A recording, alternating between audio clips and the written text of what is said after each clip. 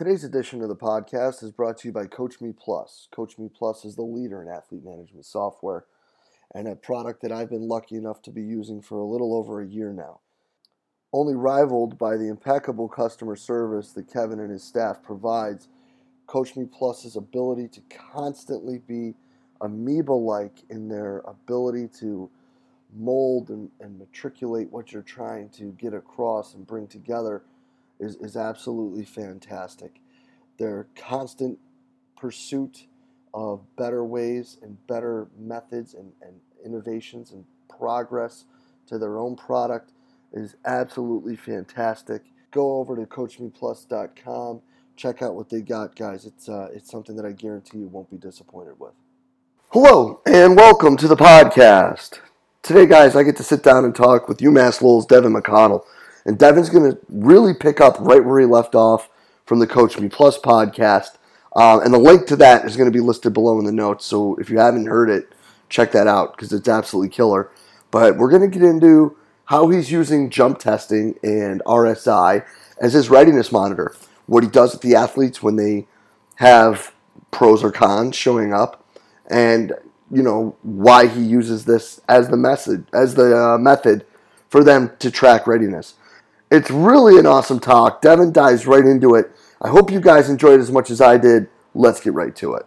Yeah, so we've been using Just Jump mats to measure reactive strength index. So basically, we have 6 mats in our room, one for each platform.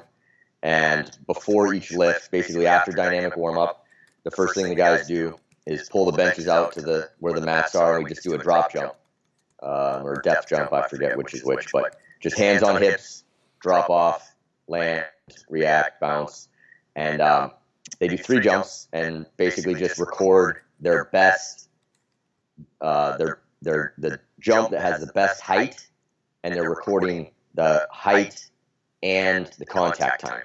So out of height and contact time, we can get reactive strength index, which is basically just height divided by contact time, and is a measurement of CNS fatigue or readiness or whatever we want to call it. So logistically what we do is then I have an intern usually who takes all that data. I have just clipboards out. The guys are filling it out on clipboards. And then he's going to punch that data in really quick into, we're using CoachMe Plus, so we punch it into that. And before we do a couple other things, we'll do some whatever, if we're doing speed work or some agility stuff or whatever, 5 minutes to do some more stuff. By then, everybody's RSI numbers are in the system, and I have a dashboard set up from CoachMe Plus that takes each of those numbers and color codes it relative to their past 30 days rolling average. So whatever we're basically doing it twice a week, once or twice a week. So over the past month, whatever their average RSI number is, the newest one is color-coded based on whether they're basically way above average, slightly above average, more or less at average, or below. So it's a blue, green, yellow, red kind of system. We put that up on the TV in the weight room, and based on where they fall, they're going to adjust their explosive lift and their primary lower body lift for the day. So typically that's going to be right now some Olympic lift variation and either rear foot elevated split squat or a single leg rack pull.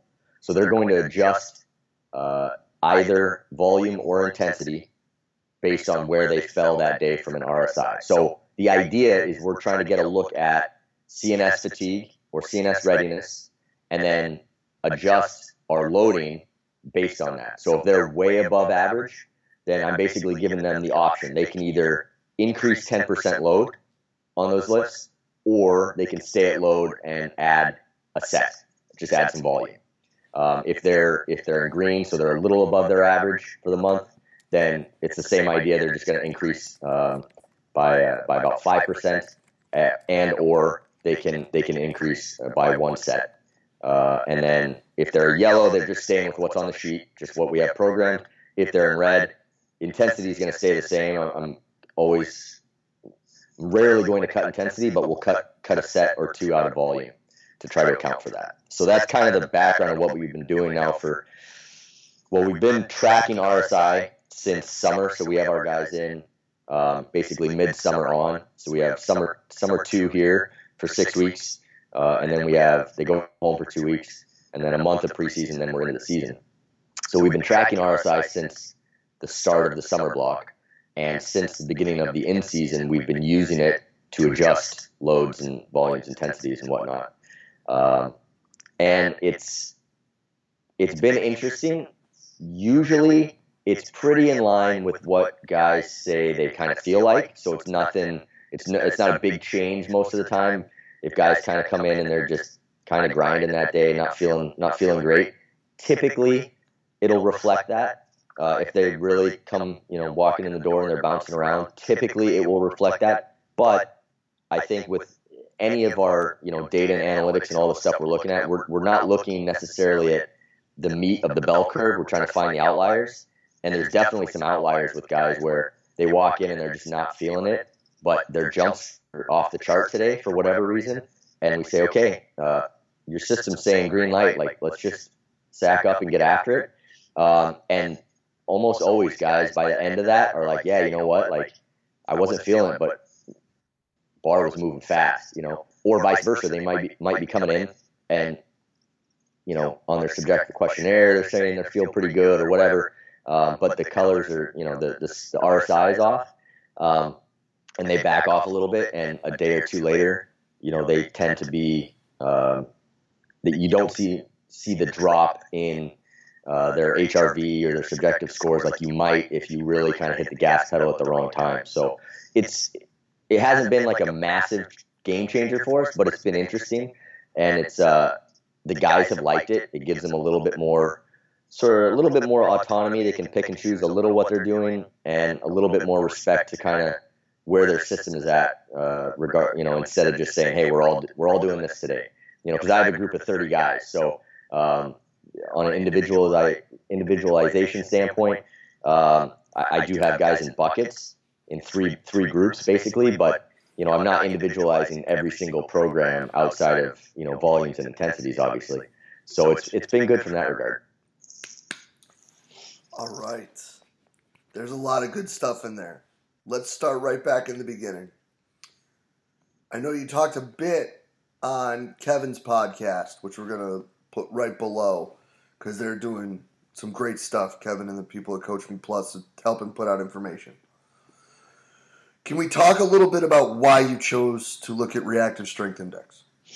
So it's a couple things. One, we had some just jump mats, so it was something that we more or less had access to. I bought 2 more. We didn't have quite enough to be able to do it efficiently as I wanted to, but we basically had the tools.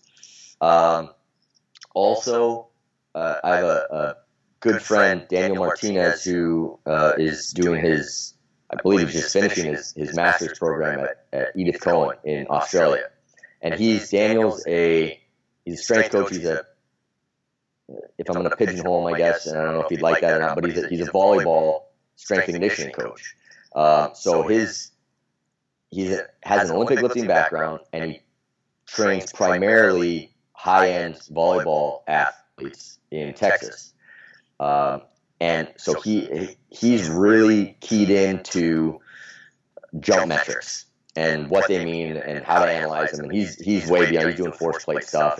But I believe his thesis at Edith Cowan was regarding RSI and looking at some different metrics. And a year or two ago, probably a year and a half ago, he really kind of keyed me into this idea that just looking at vertical jump height as a measurement of CNS fatigue could be misleading, because basically you could have a guy who let's say jumps 30 inches today, and in 2 weeks he comes back and he jumps 30 inches again. So you say, okay, everything's good. He's, no change. He's on track. But what you're missing potentially is the amount of time it takes him, or the mechanics that he may alter because he is fatigued to maintain that height. We're missing that by not looking at essentially the contact time. So if you're just looking at height, it's better than nothing.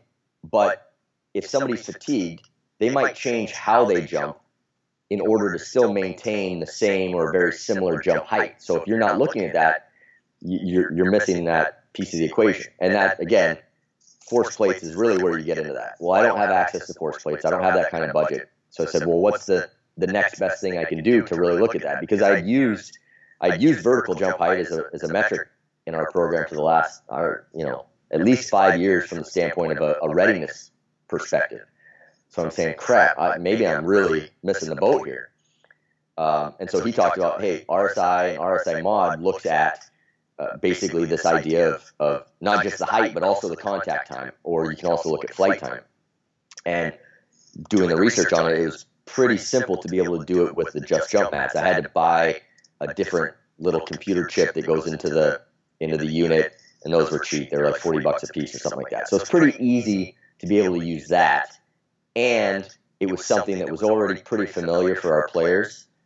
We have on a kind of a rolling basis, we do some type of jump test every week anyways, whether it be just vert, non-counter movement, four jump, all with the Just Jump pad. So it was really easy to be able to implement it into our system without a lot of griping, without any kind of big learning curve, just something that we kind of already are doing.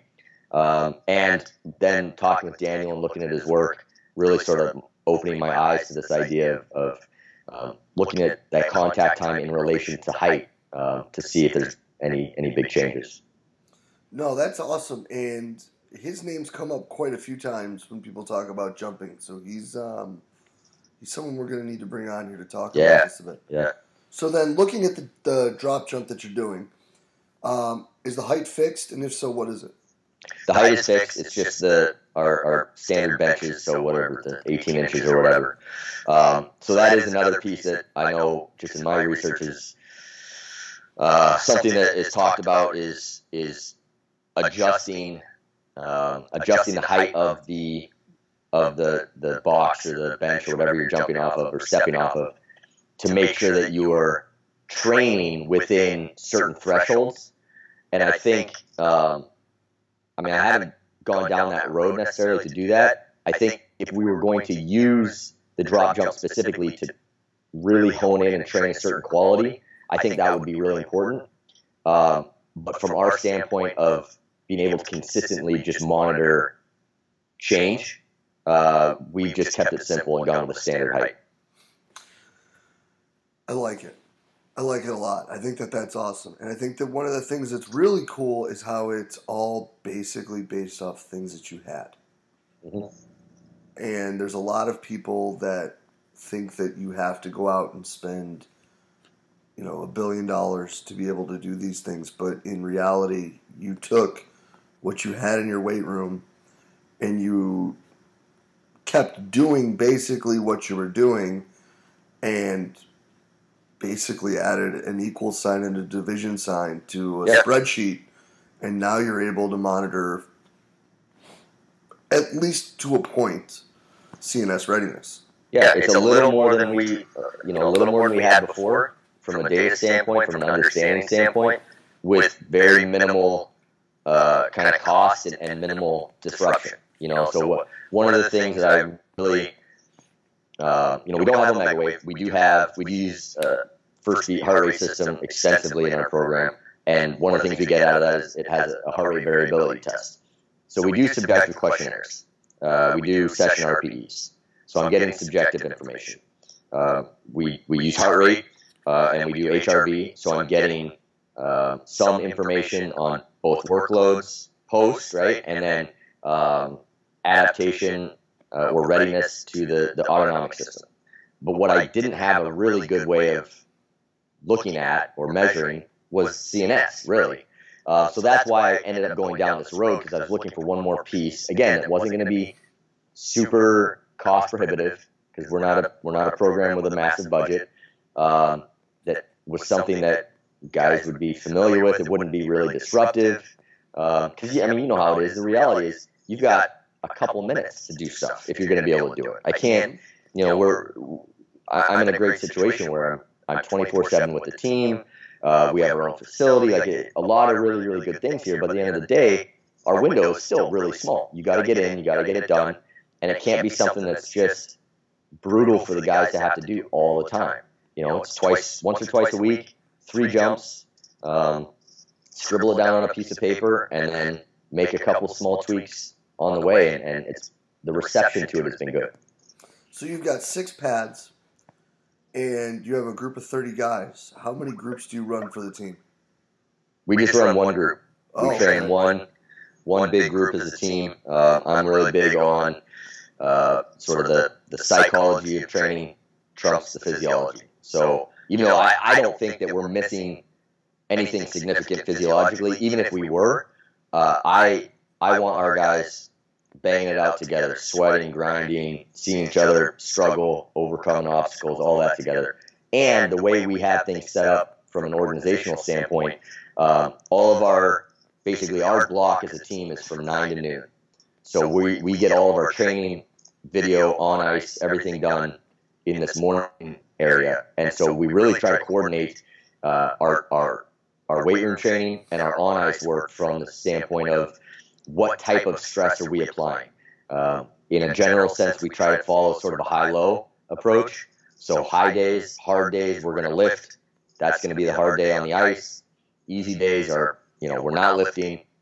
It's a short light skate or off. We may take a day off, especially as the season goes on. So we really try to follow this high-low approach. So again, having one big group, which is important to us as a program from a cultural standpoint, being able to get usable information quickly, easily, and not disrupt what the most important thing is getting in, getting out, getting on the ice, which is obviously in season.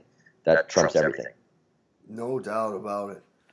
I love it. I think that this is awesome. Now, let's go back to when you were talking about the alterations to the program. Mm-hmm. Because I think that a lot of people talk about what they do with monitoring, but nobody ever talks about what they do with the monitoring. Yeah. So you said you have your blue, green, yellow, red. Right. And you cut the volume for the red, and the blue you let them up 10%, one or the other. But you also said you give them autonomy. Mm-hmm. Is there ever a time or a place where you remove that autonomy? Or is it always something that you like to leave in the student-athlete's hands? Yeah, I think there can certainly be time and a place where I remove that autonomy. I think it's something that needs to be earned by the group. I'll be frank. I'll give you the example. A few weeks ago, I was asking a few guys how they thought this sort of experiment was going. Did they like it? Did they not like it? And what I found was there's a few guys who weren't really doing anything with it. So I put it up on the screen. I say, okay, boys, here's what we got today, blah, blah, blah, blah, blah. Off they go. Now, I'm not holding 30 guys' hands, making sure they're adjusting loads or adding a set. And I found out that there were, not everybody, not a large group, but there were some guys that probably were not really making adjustments based on it. So the next time we went through this next lift we had, before we started, I pulled them aside and I said, this is not an optional thing. This is exactly how we're going to do it. And if we're not doing this, then we're going to go back to you guys having no say in what we're doing. And we're going to do it exactly this way, whether you're tired or not tired or whatever. And so I think that it's a give and take. It's a, push-pull all the time, right?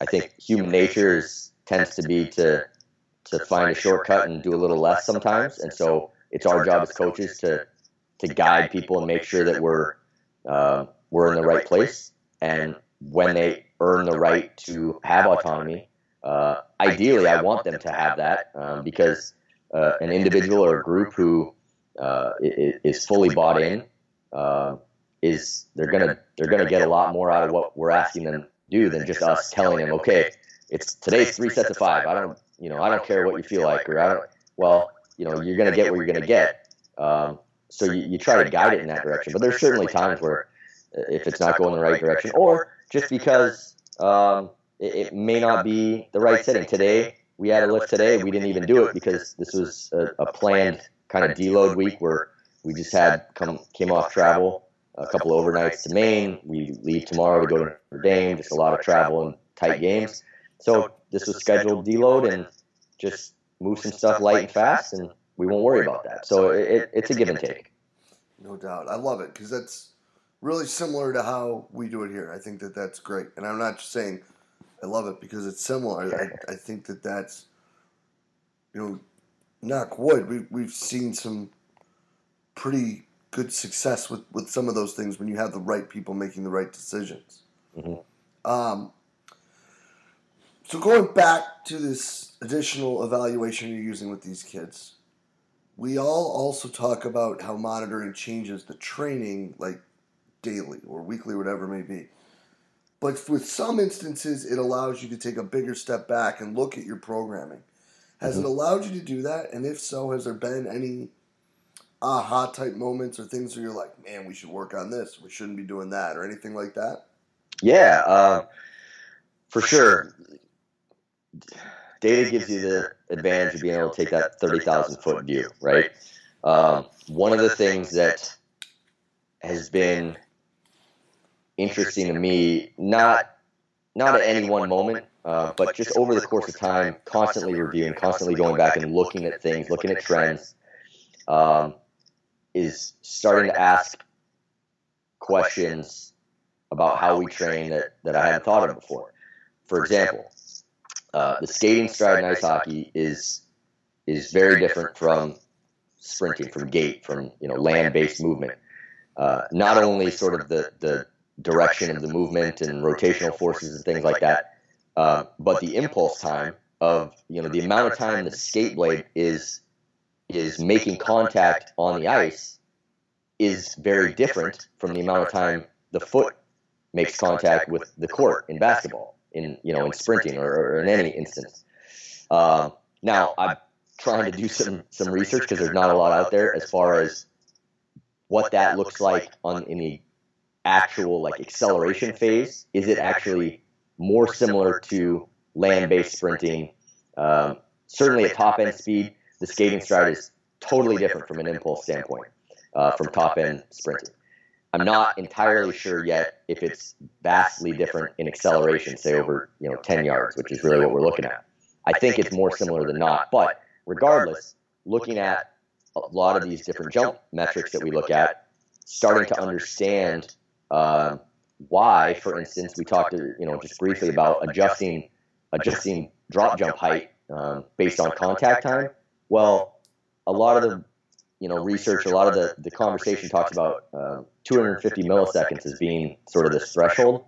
Well, I can tell you with hockey guys, at least my population, I have two guys who are anywhere close to being at 250 or under consistently on drop jumps. Everybody else is 0.4 or 0.5. It's not even close. They're on the ground way longer. Well, when we look at why that might be, again, going back to the skating stride, the foot is in contact with the ice so much longer. They don't have this elastic reactive, not many of them have this elastic reactive capability.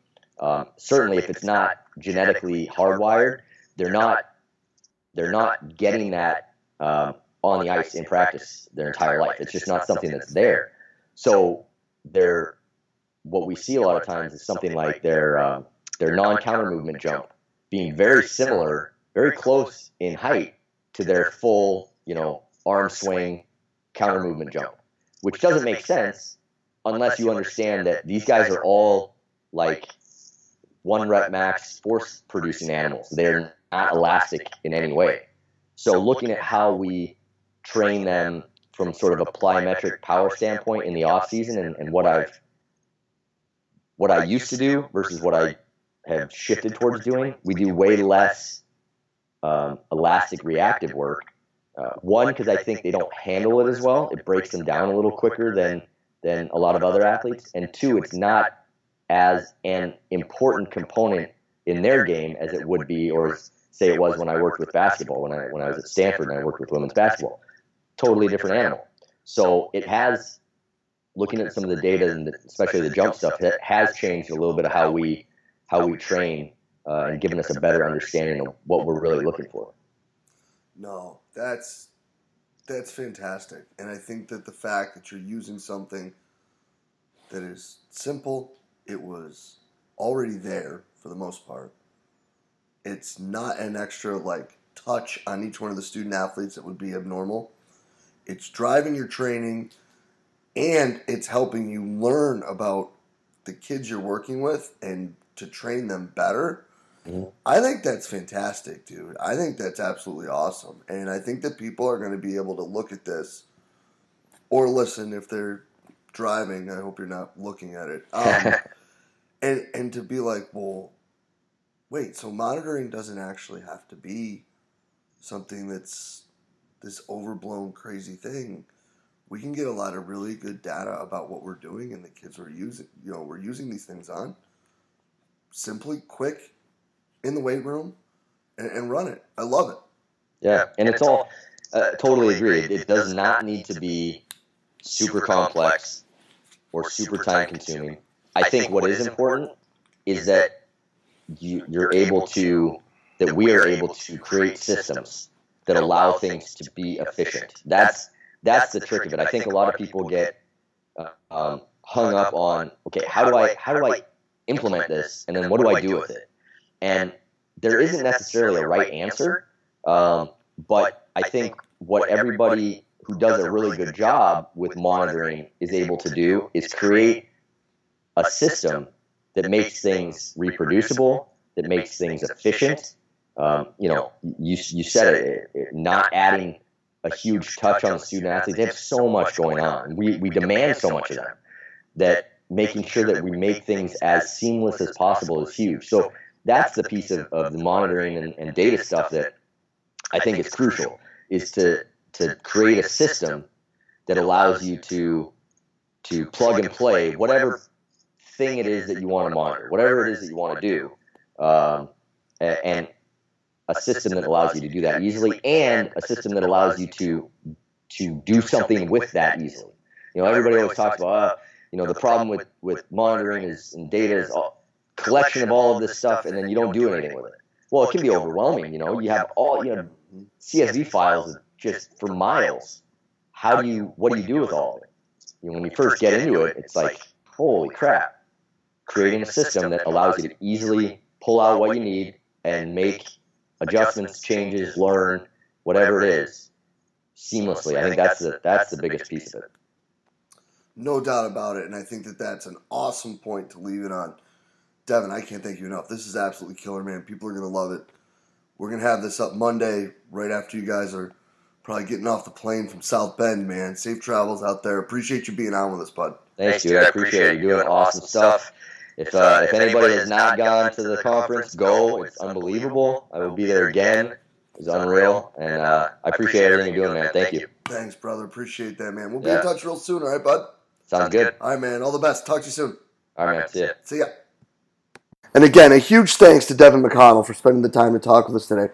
Guys, this is just what the man does with his student athletes. He's taking what he had access to. He's finding better ways to implement things. He's finding better ways to make sure that he's taking care of his kids. This is absolutely awesome. And on top of that, he's sharing with us exactly what he's doing, how he's doing it, and the changes he's making. Couldn't thank Devin enough for being so open and honest and sharing with all of us today. Absolutely killer stuff. And guys, as always, if you did enjoy the talk, please share it through the social media outlet of your choice. Tweet it, Facebook, Instagram, whatever it may be. Just trying to get great information out there to great coaches. And I think this talk is full of awesome information. So please share away. We really appreciate everything you guys are doing for us here at Central Virginia Sport Performance. We will be back next week with another awesome guest. We will see you then.